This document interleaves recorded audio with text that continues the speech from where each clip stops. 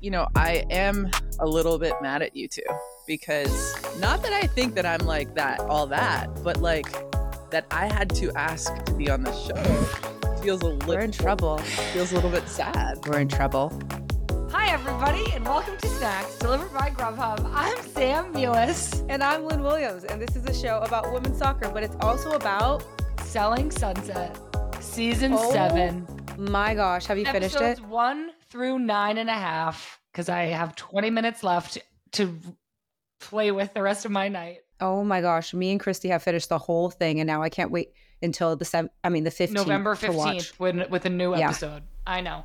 This season is not enough houses, so much drama, and So very much drama. attack. Don't you think?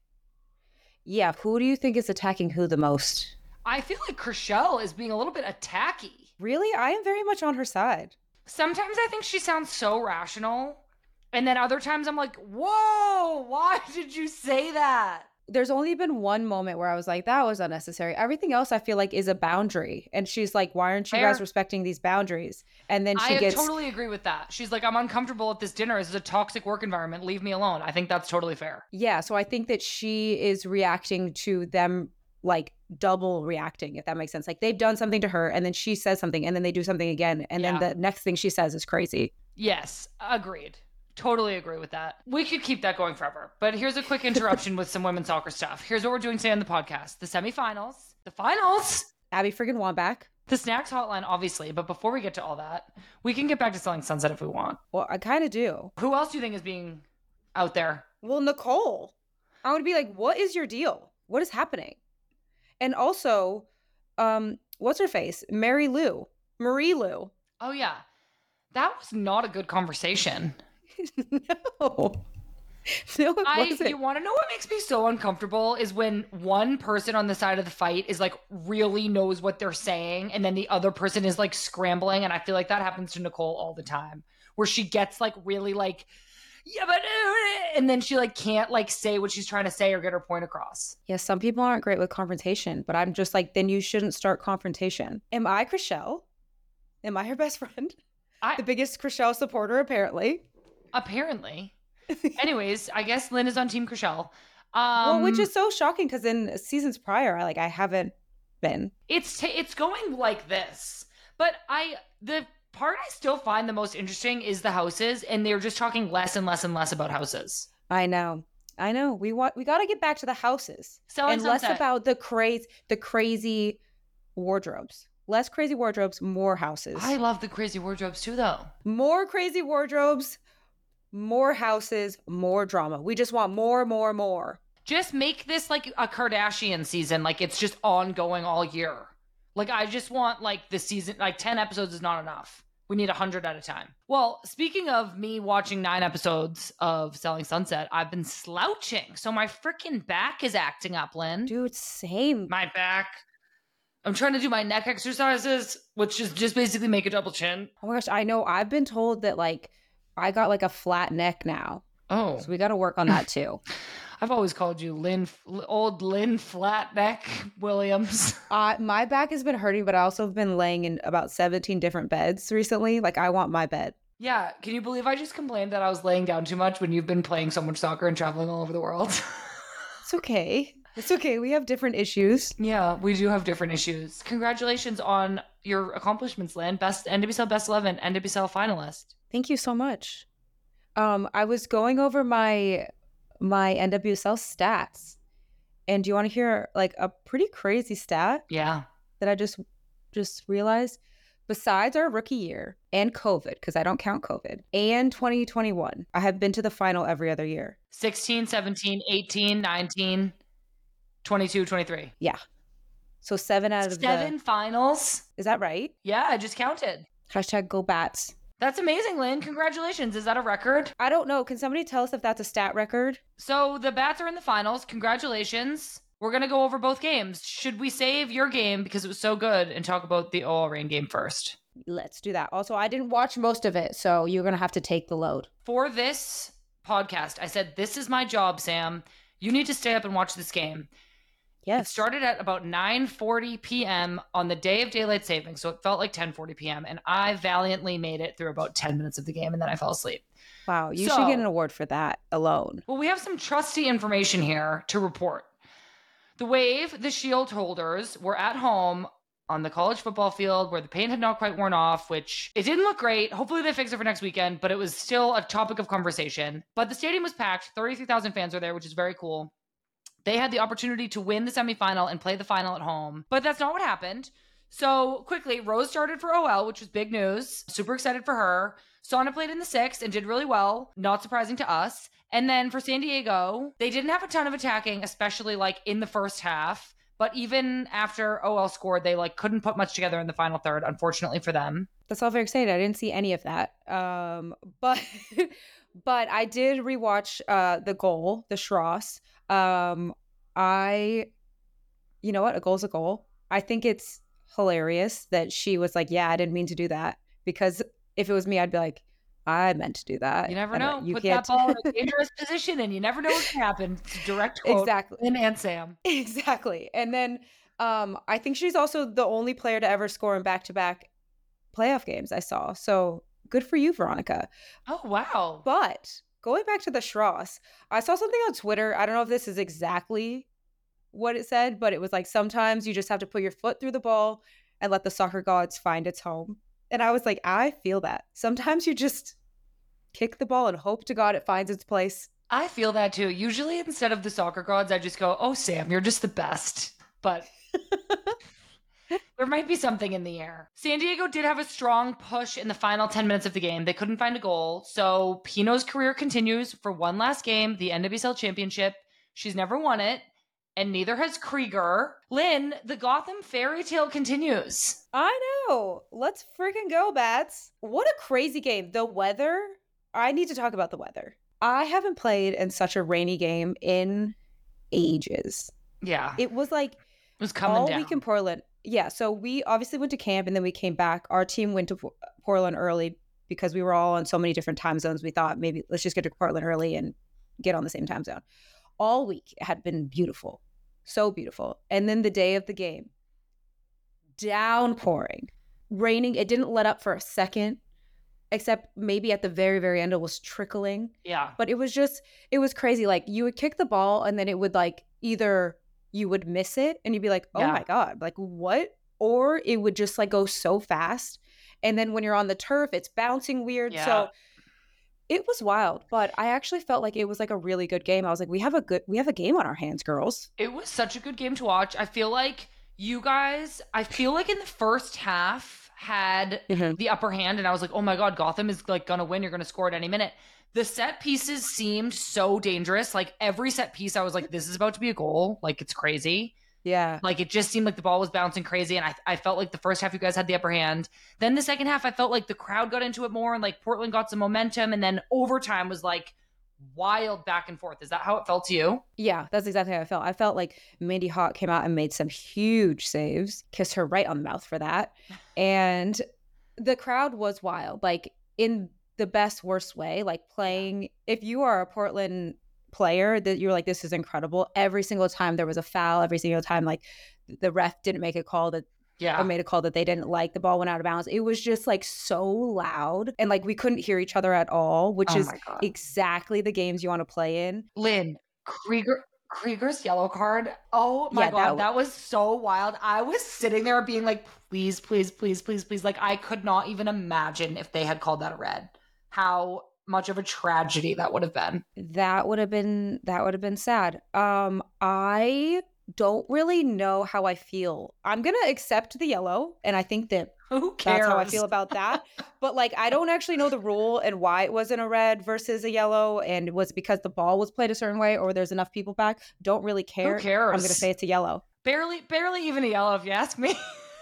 Barely. I don't even think it was a foul. Not even a foul. Me neither. I was also so happy for Christy. Christy made her return since the World Cup. She's been out with injury, lower legs injury. And I was so happy to see her back out there. I thought she did great. She did really well. I thought she came in and like, I thought, not to take this away from Christy, but like every single person who came on the field, like literally changed the game. Yeah. And I was like, because sometimes you have games where you like come on and it's crazy, but I was like, our game changers are doing exactly that.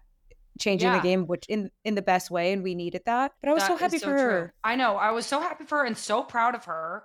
It's all, as we both know, it's so hard being out with injury, and then to get thrust back into a playoff game and to have the impact that she had, I thought was so incredible. And I want to talk more about it because she had an assist. We want to tell you guys all about the Gotham goal. So 2 minutes after the second period of extra time kicked off, the deadlock was broken by this week's delivery of the week.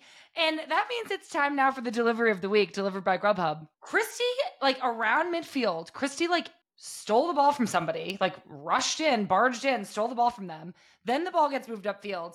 Then a ball in from Yasmin Ryan was intercepted by Sam Coffey, but the rebound bounced to Christy's feet again. She first touched it down to Katie Stengel, and Christy, giving her all the credit, continued her run into the box.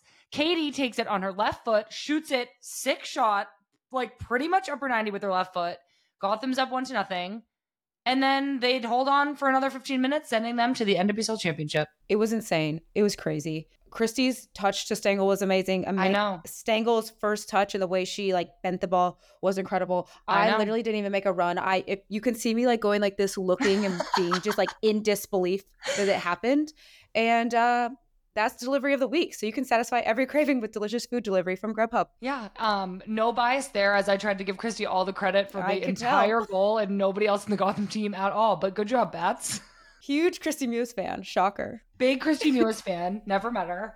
Okay, let's talk about the final, the championship game. Lynn, your 7th final. I know. That's kind of crazy. Did you see the text exchange between Krieger and Rapinoe? Yeah, it's so funny because I actually saw this way before. Well, Krieger talked to me about this before because Krieger was like, oh, I want to be able to go to Pino's last game for the national team. And then she obviously couldn't because they had training. And then we had our game in Portland. So Krieger was like, oh, I should go up and support Pino for her last game. Whatever. They were trying to figure out how they could come to each other's last game. Yeah. So then naturally, Pino was like, well, when's yours? And she was like, November 11th.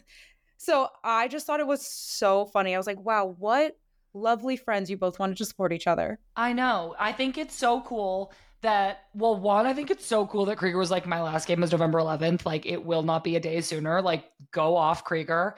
And I think it's so cool that they've played all this time together, their whole careers. They're such close friends, and they're just going to not that it's a win-win, but kind of, you know what I mean? Yeah, exactly. As close as you can possibly get being on different teams. What was your celebration after the semifinal as a team? I mean, we celebrated on the field for a long time. We threw Katie Stengel in the air. We celebrated in the locker room a little bit. But it's so fun. You take a moment, but you're it's not over. We have to start recovering right now to play our next game. We're obviously flew to San Diego yesterday. Well, when this comes out, it will Monday. You flew Monday. Whatever. We flew Monday. So we celebrated for a second, but then everybody's like, we got to go lay down. I got to rest my legs. Get me the big legs. Exactly. So as that's not very exciting, we didn't really do much. What's your week looking like this week? So you're in San Diego now. How are you preparing? In San Diego, we're having an off day. Thank goodness. And then we have some media stuff. We have training. I think that right now, it's so exciting. I feel like this championship feels different than any other one I've been to, just in the amount of support there is and fans. And I'm hoping that, obviously San Diego was in their playoff game and they got 33,000 people, but I'm hoping a huge crowd that comes out for this weekend too. So there's just a lot going on, but we just have to remember we have one more game and our task at hand is the soccer. So everybody's just trying to stay focused, cancel out all the noise and just come together and really just soak in this last week of soccer together. It's been a long year, but we have one more week. So just getting it together and just pushing. I know. Through. I feel until this point, everybody except Krieger, you can't plan anything because you just don't know when it's going to end. Making playoffs, then you're in the quarterfinal, then you're in the semifinal, and anything could happen. So you can't plan any flights, any dates, anything else in your life. And now you kind of are okay, now I know, but all you can focus on now is the final. You're not looking beyond that, even though you have the information. So is that the advice you'd give to your teammates who've never been in this position before, is just stay focused on what we have right now? We're done after this. Yeah, I think that like you said, everything we can start planning. So I would let the front office staff plan that. if you have something that's like dire that you need to talk about, obviously like talk to them and if you're going to be stressed about it. But the way I'm thinking about it is like, that's a later Lynn problem. So I need to be able to be focused right now. We've won championships and we've lost championships. And every time you lose, you always remember that. And you look back and you have this like terrible feeling. And I would hate to be distracted and then something bad happen and be like, dang, I wish I was more focused. So just trying to like stay in the moment and then you can worry about all of that stuff later. Like that would be my advice, is like, just stay focused and enjoy this. Like, this is the first time I've been to a final this early. Like, we're in this city so early. Yeah. So I'm like, let's like treat this. We're basically like a home team now. Like, treat the hotel like your house and and get on the same time zone and everything and freaking just focus. Oh my gosh. I am so excited for you guys. I am Team Bats. I wanted to congratulate you again, even though I already said this on Best 11. That was amazing and so well deserved. You've had such an impact for your team this season. You were injured all last year and now you're on the Best 11 this year. Like, you're such a legend. One, I was shocked. I said this before. I was shocked. I don't know why. But I was. And I don't think that you get individual awards without your team. And like, there's so many people that have helped me like get here. And last year, like, all I could think of at this moment was like, I want to play. So as the season has been continuing to go on and on and on, like, I don't want to sound ungrateful. It's like, it is a long year and it's been like very mentally taxing, but like, that's what I just try to bring it back to is last year I was in a moment where I was like, all I want to do is play. And now I'm like, all I'm doing is playing. So it's just like about perspective. So yeah, I just can't believe it. I'm so excited. Like, we had so many team awards. I was like, go Bats again. Your coach also got Coach of the Year, Juan Carlos. Congrats. I know. He's so deserving. Krieger was on Best 11 as well. Jenna got second team team as a rookie. And then she was Rookie of the Year. So like, I feel like that's so well deserved. She like does not look like a rookie at all. I know. She doesn't like act like a rookie. And on top of that, she came in as a forward and she's been playing left back. When she shot that free kick, I was like, if I would never have done that as a rookie. And I think it's so sick that she shot it. Do you remember that one that was like low down to the end? Yeah. And I was not annoyed that she shot it at all. I was like, yeah, you better have shot that. That was sick. That wasn't even shocking to me. What I thought was so cool is when she ran down Soph Smith. Yeah. In the second half, I was like, go the fuck off, Jenna. Get that ball and kick it somewhere else. She's been awesome. That is so well deserved for her too. That was amazing. Congrats to Lynn and the Bats. Right after this, we have an amazing conversation with the legend Abby Wambach. Wow, what an episode. We will be right back. Do you want to dive deeper into women's sports news of the week? You can get the latest news delivered straight into your inbox. That's right, you can start your morning off right 5 days a week with the Just Women's Sports newsletter, our free daily newsletter that brings you the latest and greatest in women's sports. Whether it's breaking news, exclusive conversations, or just a cool stat that you might be missing, we've got you covered. So never miss a story on women's sports. You can subscribe for free at justwomensports.com/newsletter. That's justwomensports.com/newsletter, and we'll see you in your inbox. Okay, everybody. We are now joined by an American legend. Shout out to the website formerly known as Twitter for causing us all to DM each other and make this actually happen.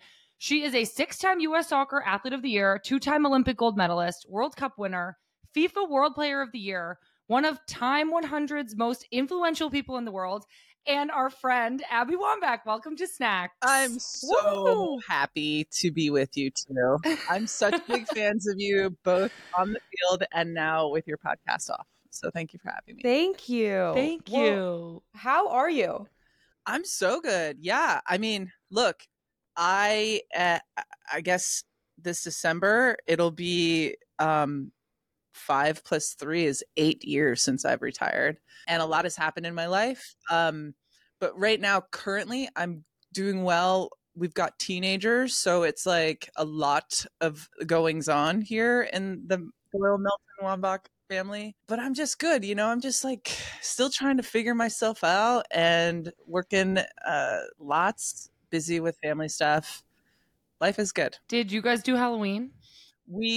So I personally wish I had like the Halloween gene where I got excited about like dressing up, but where I come through is in the candy department. So very important. Our house is what I dreamed one day would be the house that everybody was excited to go to trick or treat at, because I'd have like the full size candy bars, etc. And Well, what did you get? Like, what's your go-to candy bar?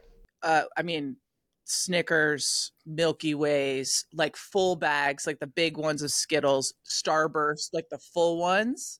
And just food for thought, you got to also have the little mini options for like the little kitties, because they don't like the big candy bars. They like the little nerds, little boxes. Yeah, they know what's good for them. Yeah. And so Glennon always like shames me a little bit around how much candy I get. She's like, this is ridiculous. And I'm like, yes, No. you're welcome. And then I went to Crystal's house for Halloween and like was trick-or-treating with her, and people came over, and it's so funny to watch the little kids, like some of them like stepped into the house and then they're like, how many? And I'm like, go for it. They're just like hand in bucket, like so much. And I'm like, yeah, sure. Yeah. One of the kids, Crystal's like, stop. And I'm like, no. One of the kids last night did say, this is my favorite house to come to every year. You did it. I was like, I can retire from this. This is great.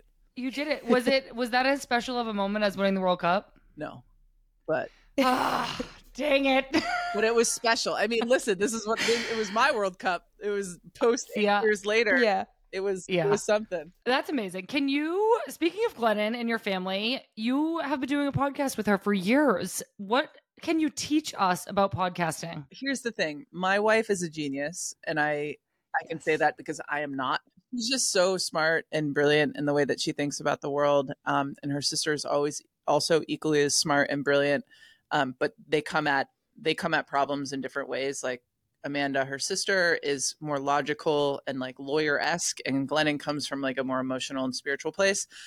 And then I come on. I mean, honestly, I don't really know what my place on the show is, but my voice, which has actually been really helpful and healing from soccer. Honestly, like when it's your time to retire, y'all, like there's a healing process. I don't know how many people actually go down it, but I'm in the healing process because it's really difficult and it's really hard. And there's a lot of things that you're taught, and there's so many more things that you're not taught by being a soccer player for all the years that we've done it. And so it's been really helpful for me to really be vulnerable, to stay vulnerable, and to like keep asking like the hard questions around the world. But I love it. I mean, it's called We Can Do Hard Things. We record 2-3 podcasts a week. We publish two podcasts a week, and like our podcasting studio is in our house. So we have a pretty good deal. Yeah. That is awesome. I love your podcast, by the way. Thank you. Same. I love it as well. It's definitely on my weekly podcast things that I listen to. But that kind of leads straight into one of our first questions. So you obviously, when you stopped playing, did you have to take a moment to step away to be able to then come back and support the team? And like, what did that journey look like?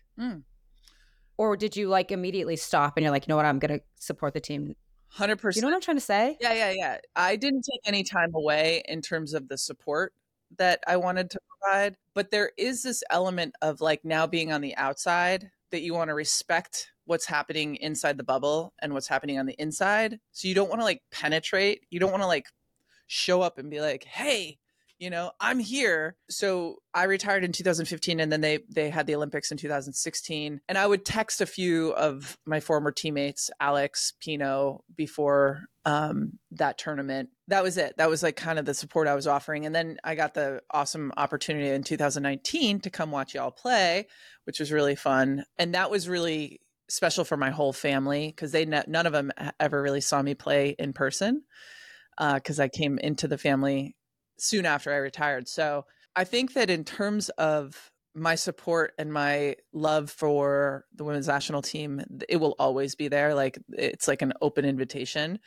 But I also am always like managing. I don't want to I don't want to invite myself to a party that I'm not invited to. And so that's where I think that US Soccer might want to, at some point in the future, maybe reach back and connect the players. I know that the Players Association does a good job of it, but I do think that there is so much value in remembering where the team came from in order for them to chart their new path. Like, I think that is the most important element that so many of my teams that I played on that we didn't really get right all the time, that we were just like, we're doing it our way. And it's like, you do need to bring in all the elements to what creates such a special environment.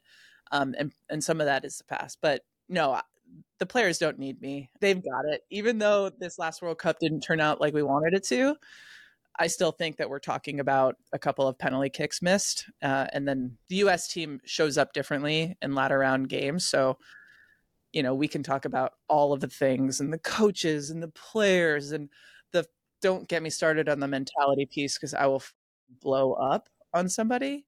But what I do know is we're talking about a penalty kick. And that, we didn't win every world championship we ever played in. Like, that is true. Was it always easy to watch the game when you first were done? No, not so hard. It's the hardest thing ever.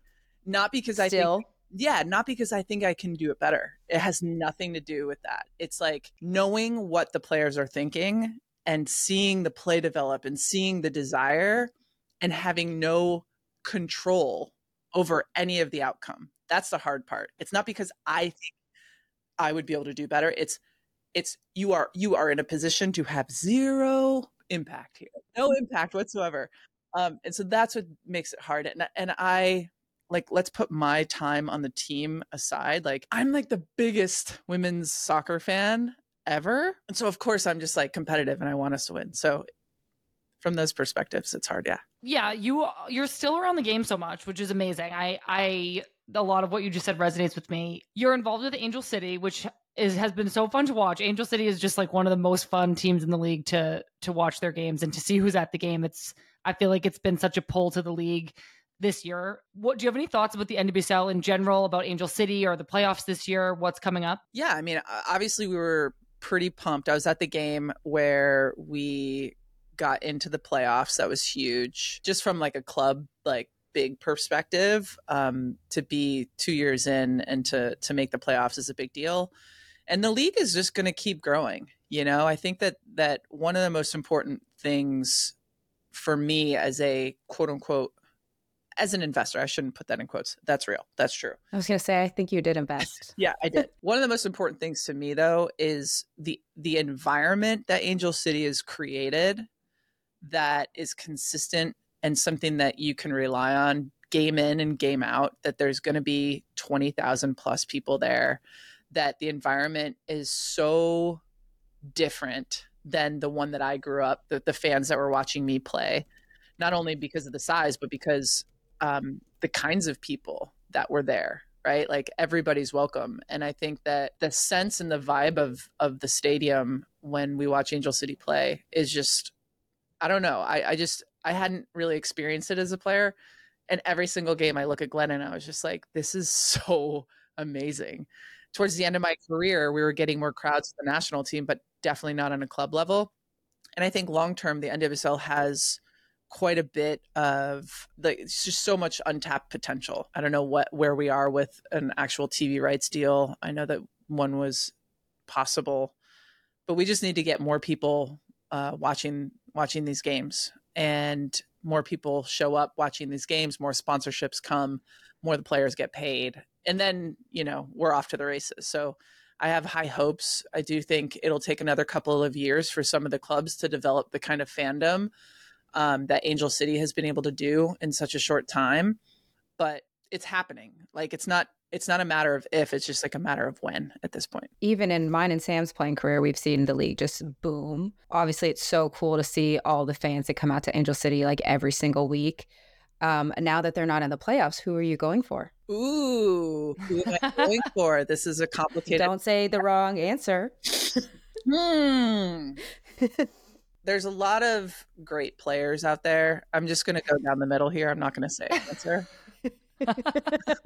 Want it to be. We know it was going to be Gotham. That's what you were going to say. Abby, do you have any like funny memories from your early years in the league that like you look back on and you're like, oh my God, can you believe that was the same league? Yeah. So I have been, listen, I've been in 3 different iterations, right? So yeah.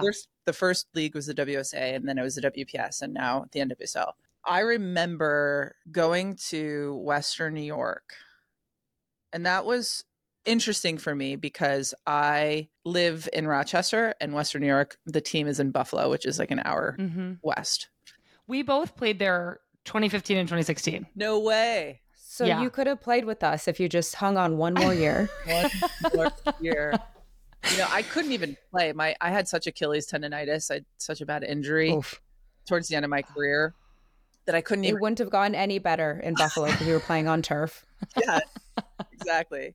I have gone through so many iterations of my career. I went through so many iterations of my career, and from like, 15 passenger van, 10-hour bus rides, like the whole thing.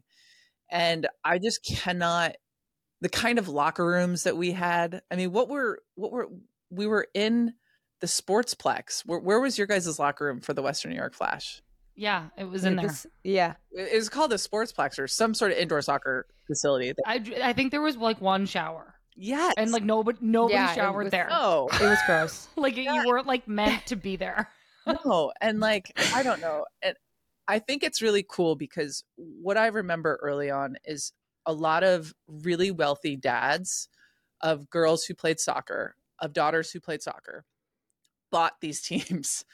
And now you are seeing differences, right? You're seeing San Diego, you're seeing Kansas City, people who, yes, they've got money, but it's not because they have a daughter. It's like because they see actual profitability in the pipeline.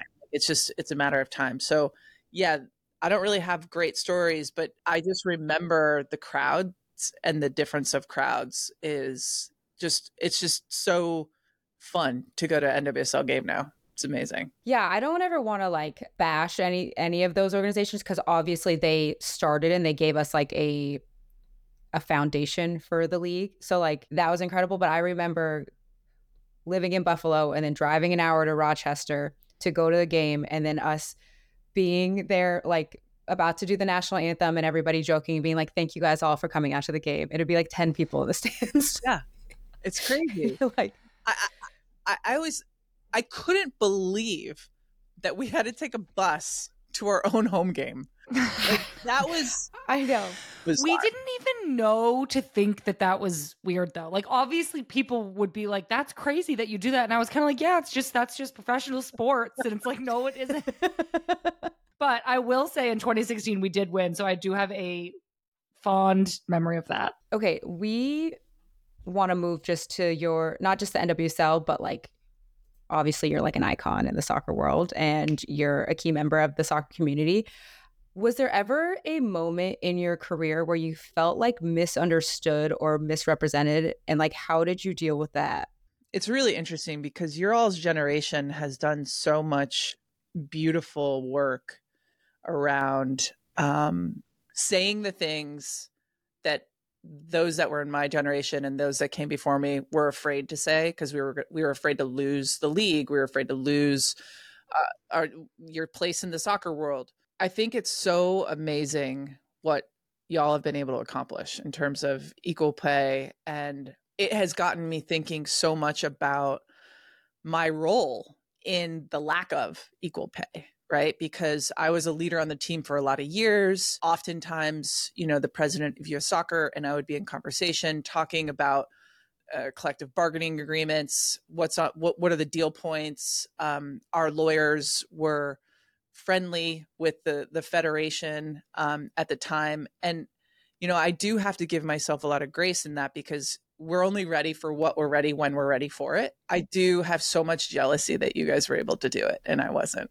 That you all were a part of a team that was able to come together, that was able to stand up, that was able to afford what it took in order to really get equal pay. I know that was a big concern of a lot of us because we weren't making nearly as much money as some of you were making to be able to go through a process of possibly not getting paid, of paying the lawyers, right? Like what they deserve. And so in terms of being misunderstood, I know that I stood for what you guys were able to walk into. I stood for equality. I stood for being kind and working hard and winning as like what we're here to do. I do think that I had more courage in me that I was scared. I think I was scared to not rock the boat And I think that Pino and Alex and Becky and y'all just like, you just had more security and less fear to be able to like achieve what you did. So it's like, it's so hard for me to hear you say that.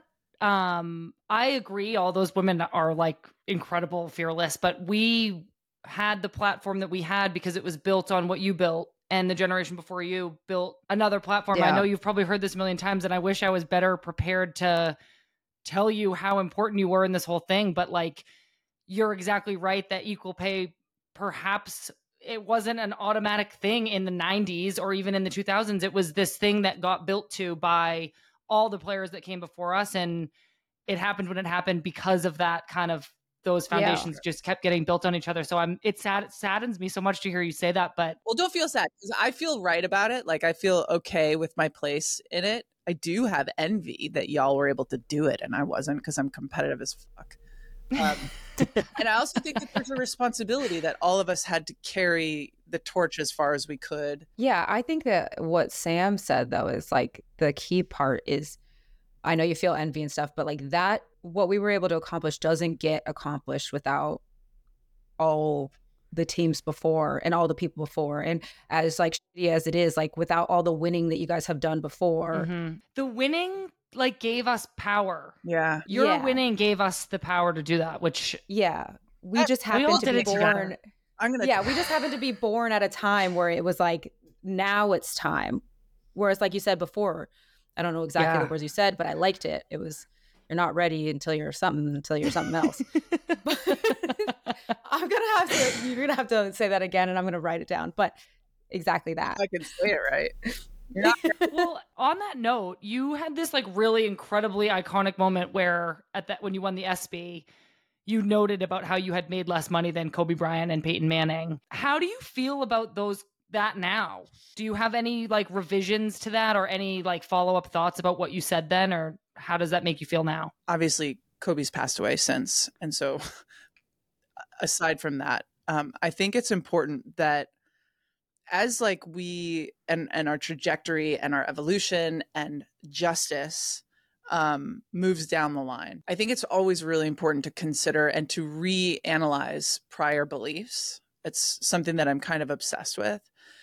And I still believe it to be very true that Kobe and me and Peyton, we stood on the same stage. We got the same award for the same effort, for the same sacrifice, for the same, right? And these two amazing gentlemen who earned every penny they got.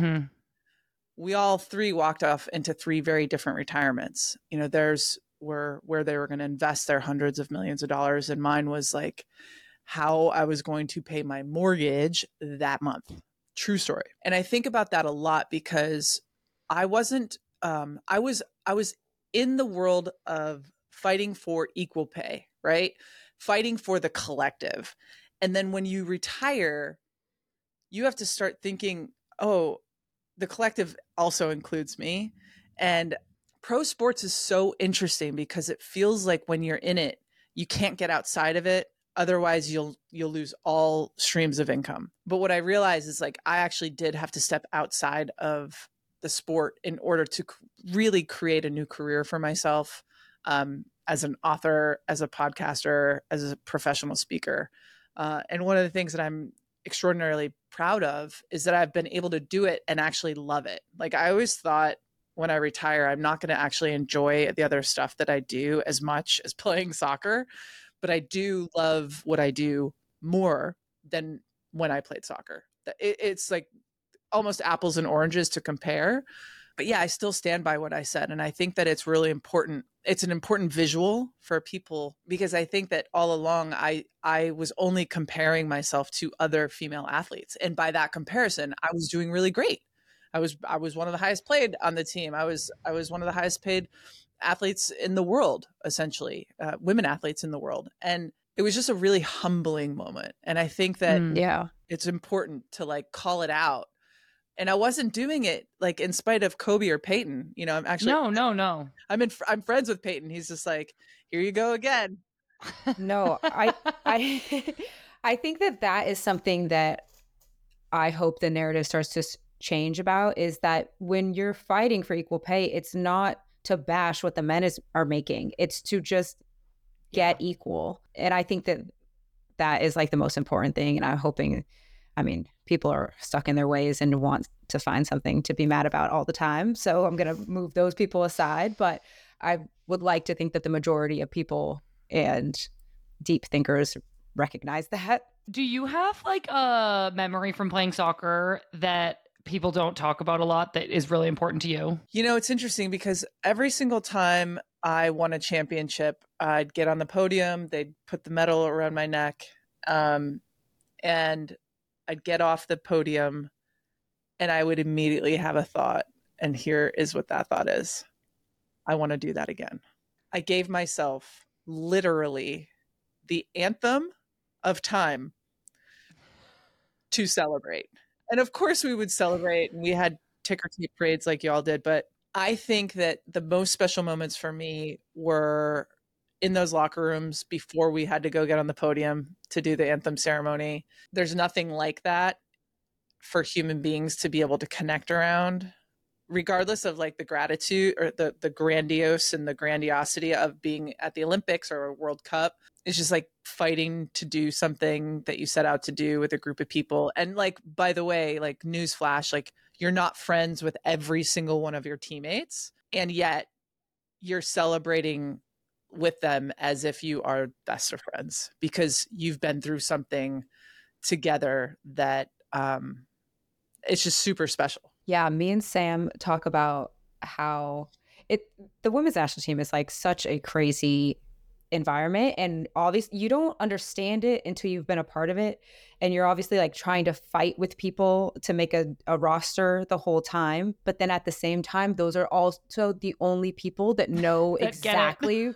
what you're going through. Very weird. So it's like such a weird environment, and you're right, like you like you're need them, but you also like Yeah. need to be better than them. Yeah, you're like, I need you to move out of the way, but I need your help at the same time.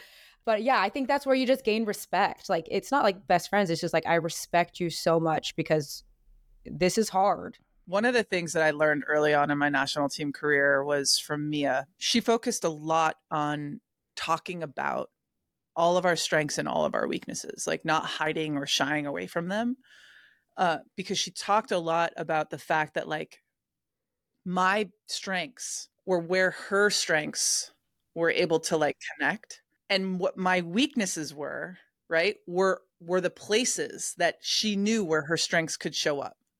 Right. And I think that that's one of the most fascinating things. It's like, it should be a case study around our team, is that it takes a certain kind of psychology to go into an environment day after day where you're both required to be a great teammate and also required to be the very best in the world individually. And you're supposed to believe that about yourself.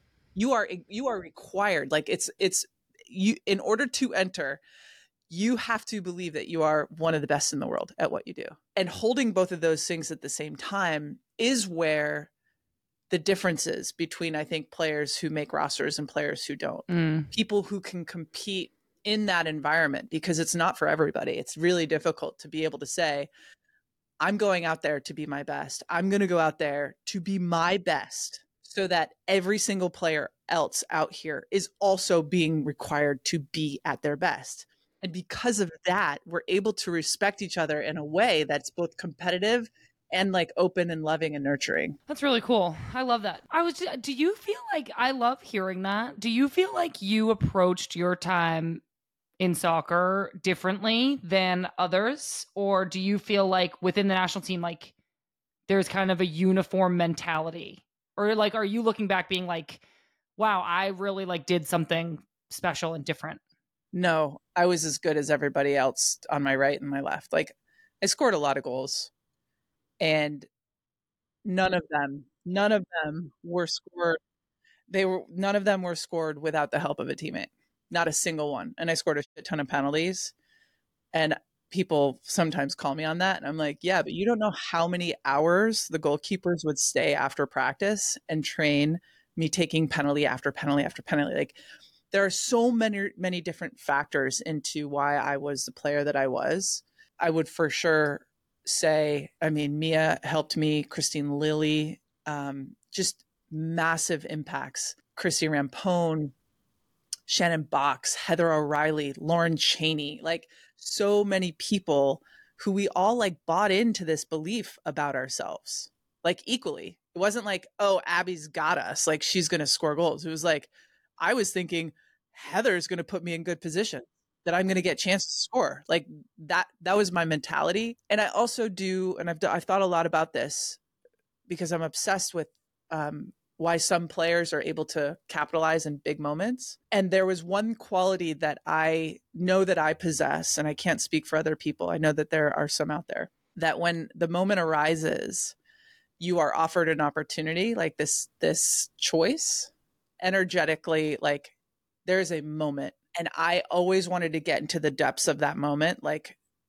I'm willing to completely put myself in a position where if I don't score this goal, I will be known for the person who missed. Like I think about the goal against Brazil in 2011 all the time. So do we.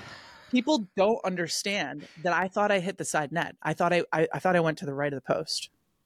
That's what I thought in the moment. The only reason why I ran in celebration is because the crowd celebrated, and I like blacked out, and like I don't have a memory. Really, I don't have a memory of it because it was too much emotion.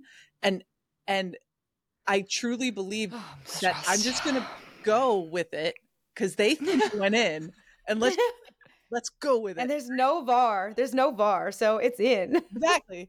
And like, I think I looked back, like I was celebrating. I kind of looked back and like, I saw the ball inside the goal and I was like, holy shit, that went in. And I think like when Megan took her touch and she looked up and she saw me and put her head back down and she hit it, I knew where my body needed to be. And I like had to surrender to the energy that is happening, because imagine the whole world essentially watching this one moment. It's maybe a couple million people. I don't know if it was the whole world. Everybody is wanting, they're wishing, their energy is wishing for this play to happen. I have to just surrender to that wish and like be a vehicle to let it happen.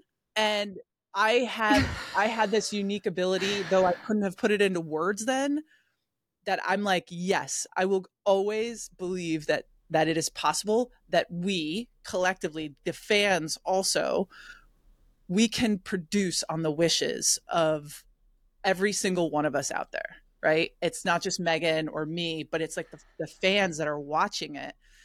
And so Lynn, like when you're playing, just breathe that energy in.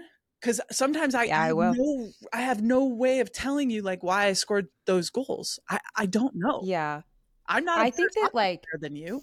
That's for sure. I think that like when, I mean, this is super psychology of me, but they always talk about that, like that sweet spot when you're playing. I mean, I haven't scored a giant goal like that before, but anytime I've scored like a big goal and somebody asks me afterwards, like, how did the goal happen? Like, can you talk us through it? And I'm like, no, I blacked out that whole time. I just know what happened. Do you feel that is like a trust thing, like on the field, of like just trusting your teammates, and I guess like the fans trusting you? And like you said, you and Megan had been playing forever together, and you were like, when she put this head down, I just got to get my ass to the box and just trust that I know what I'm doing. That's right. It's all trust. Like, and I know that sounds so woo-woo, but at a certain point, what is going to differentiate you from the defenders you're playing against? You're all amazing soccer players. Like, you're all elite. You're all at the top.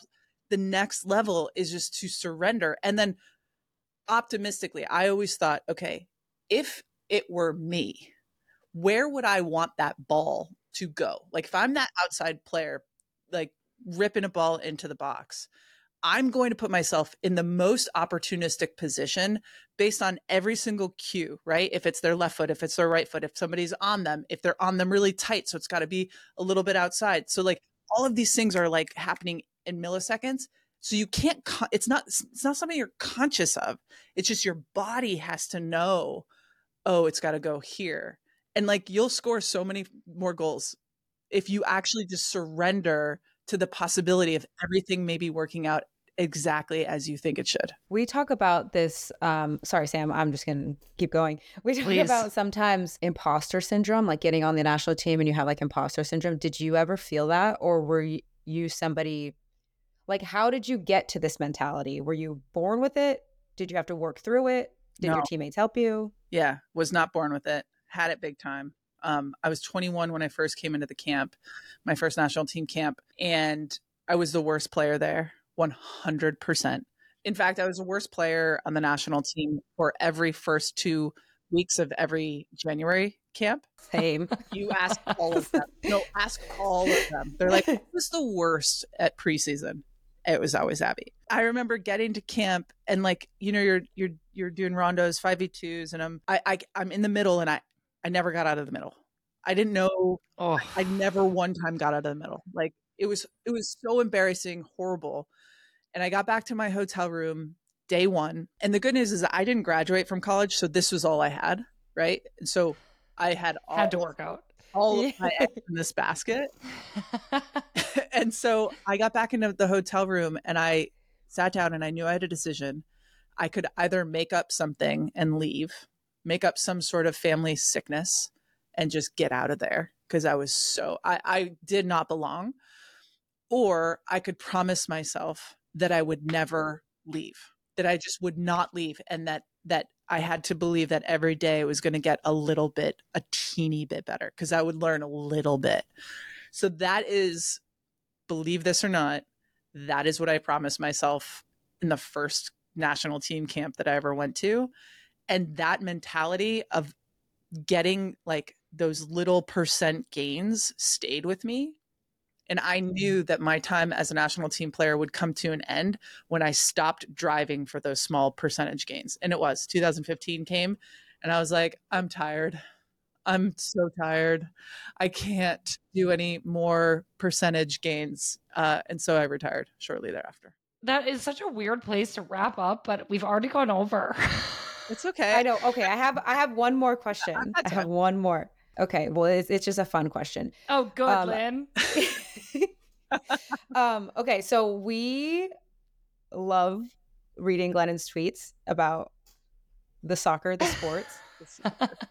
Have you been like teaching her Yes. anything? Like, I don't ever want her to stop, but like, does she actually know what offside is? No. Does she get it? No. She doesn't get that one. Not yet. She hasn't. I try it. I think maybe this time, maybe today, Glennon. And no, she does not get offside. She understands, I think, what drives Glennon to like watch these women play is what she calls like the real life stories. Like, I want to know about their real life, and then she gets into it. And then she's like, oh my gosh, like Sam Kerr is dating Christy Mewis. Like this is so awesome, So who's one of her favorite players or her favorite player? Does she have one? That's a really good question. It's like whoever I'm like on the national team, before any big game, I'm like, so-and-so is going to have a good game today. And she's like, okay, who is it? Yeah. I'm like, well, I think Alex is going to score, or, this World Cup, it was tough because I was wrong every time. She likes the underdog. She likes the person who doesn't have all the chances that, some of the young kids. She loves the young kid story. Right now, she's invested in some of the Angel City players, but I would be interested. Fair. I'm going to actually ask her. This is a good question. You should tweet the answer at us, and then we'll just keep this whole thing going. Oh, this is good. This is good. And then to double wrap it up, I have another question. Sam, you're not going to talk this whole time. Sam, can you explain to us why it's wheelbarrow and not wheelbarrow? Oh, I have no idea why, but I just feel like it's just, I don't know. I just knew. Listen to me. Okay, so here is what happened to me. I'm driving the car, and our kids are in the back seat, and Glenn is to my right in the passenger seat. And one of the kids goes, wheelbarrow. And I, their adult parent, start laughing at them. I was like, oh, and I look at Glenn. I was like, it's not barrow. You hear them? They said it's wheelbarrow. And Glennon looks at me and she goes, that is what it's called. It's a wheelbarrow. And I'm like, no, it's a wheelbarrow with an L. She said, no, honey, that is not a thing. I full on thought it was wheelbarrow as well, and like pretty much convinced Sam that she was wrong, but turns out I was wrong. As soon as I said it, I was like, that's wrong. Yeah. Because it should be a barrel on wheels. It doesn't make any logical sense. And I do think that there was somebody that I saw on a video recently that as our language evolves, because we're saying some weird stuff now that they would never have been cool with 100 years ago. As it evolves, I think wheelbarrow is coming into our future. Oh. And I think we're doing it now. Oh, okay, that's a hot take. You guys are just ahead of the curve. Oh God. Is it curve? Can I say something about curve? It's curve. Can I say something about you guys specifically? Yeah. Yes. I think it is so cool that you've chosen to do this stuff outside of playing because obviously you know that you can't play forever. It gives and has given me so much pride. You know, Sam, I know you've been out recently, but Lynn, like watching you play and seeing how you've come on strong, I think, personally speaking, I think that you have so much untapped potential, and the person that's holding you back is you, and you're like where you are in your head about like I see you in your head out there, and I want to go onto the field or come into the locker room and just be like, go for it, just go. You are such an incredible athlete. You are a better soccer player than I ever was. I was not very good at soccer. I'm good at scoring goals. You're a better soccer player. Like you're more mindful, like the way that you play. I just don't want you to ever like hold yourself back. I want you to surrender to the possibility that you could be the greatest soccer player on the planet. Like, how does that feel when I say that to you? Well, I get chills. I'm in a sweater and I got chills. So like, if you surrender to the possibility, regardless if that ever happens or not, like that's not like a personal goal of mine. But if you could just surrender to that possibility, the world is your oyster. You go and then you create what you create. I believe in you and I believe in this team. And I know you guys have like a long road ahead to the Olympics, but I will always be forever both y'all's biggest fans. I think that what you're doing is great. Thank you so much. That like means the world to me. I don't know what to say. I'm speechless and that doesn't happen often. Just go for it. Thank you. No, Thank you. Why not? That was such great advice. Was I on point there either? Like, was I correct in any of that? Yeah. Like from afar. Yeah. Like I think that sometimes I am in my head a lot where I'm like, when I think my best times playing is when I'm just not even thinking that much. Sometimes when I like get so much direction, I'm like, okay, I got to do this and I got to do this and I got to do this. And I'm like, oh shit, I haven't actually played the game at all. Two things. But when two things is all a person can focus on in a soccer game. You bring yourself two things every soccer game, every half.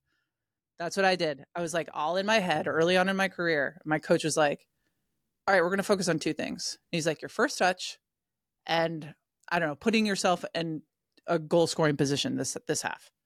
And I was like, oh, I could do two things. That's easy. I get fired up about this because I just think like, I think that our forwards on the national team need a good kick in their asses about how fucking great they are. You score so many goals. It's like bizarre that we have like let ourselves do this. You're right. We're going to go. I'm surrendering now. I can't wait to watch Lynn play. Do it. Yeah, Portland should be scared now. Abby, okay, the last thing we need from you is a chomp. Oh my God, that was a good one. That was a good one. It was great. Welcome back to Snacks delivered by Grubhub. To celebrate myself heading to the final, the NWSL Championship, we're giving you 50% off Snacks merch. Whoa. Wow. Thank you, Head to Lynn. the Gentleman's... You're welcome. It's a gift from me at Just Women Sports. So head to Just Women Sports store to shop justwomensports.com and use code CHOMP at checkout to get 50% off all Snacks merch. Yes, I want to see all Snacks merch in the stands at San Diego, making the final all about me and Lynn's podcast instead of the teams that are actually in it. If you're watching from home, Snacks merch. Okay, let's go to the Snacks hotline, please. Beep, boop, boop, boop, beep. Hi, Sam and Lynn. This is Meg and Lauren. Longtime listeners, first-time callers from KC, baby. Our question is in honor of spooky season. In a Freaky Friday situation where you wake up in each other's bodies, who would be more convincing as the other and why? Can't wait to hear your answer. Go back. Lynn would not be convincing at all because she'd show up late and then everybody would be like, that's not Sam. I could get all I don't. Who would be more convincing? You would be not happy like living my life. Like, but I don't have your brain. Yeah, but you would, I think. No, I'm just in your body. You have your brain, and I yeah, but our have my physical brains aren't like morphing in. You know what I mean? Like you literally. Have you ever watched Freaky Friday? Yeah, their brains don't get cranium surgery. Jesus. But yeah, okay. Taking the science out of it for fun. I don't really know the answer to this. Do you want to do your best impression of me? Not really. Do you want to do your best impression of me? I don't know. I can't think of anything. Neither could I. Well, I think people would immediately know we were not the right person. If I was in your body, I would be too relaxed. People would be like, Sam, are you okay? And then the other way around, people would be like, Lynn, are you currently having a panic attack? Be like, what? Well, Megan Lauren, that was a really interesting question. This is one me and Lynn will probably continue to talk about it at a later time, and we'll definitely let you guys know if we come up with any better answers. So I think we're gonna go. Next week on the podcast, G2G, our final episode of the season. Oh my god. Oh, you are not gonna want to miss it. Don't forget to rate and review this podcast wherever you listen to it, like this one from JBaron44 that says, love listening, bring on Abby. Well, we just did. Thank you so much, JBaron44. We listen to our fans. One last thing, Lynn. See you all on the 11th in your snacks merch. Every single listener will be flying to San Diego. Go freaking Bats. Yeah. Good luck, Lynn. We love you so much. Thank you. Okay, don't forget to subscribe. Love you, miss you. On Apple Podcasts, Spotify, iHeart, or wherever you get your podcasts. Snacks is produced by Jay Wolf, Patrick Catino, Parker Fenton, and John Murray. For more great women's sports content, go to justwomensports.com and be sure to follow Just Women's Sports on all your favorite channels. I'm Sam Mewis. Actually, let's do a switch. What? I'm Lynn Williams. And I'm Sam Mewis. And you've been listening to Snacks, delivered by Grubhub.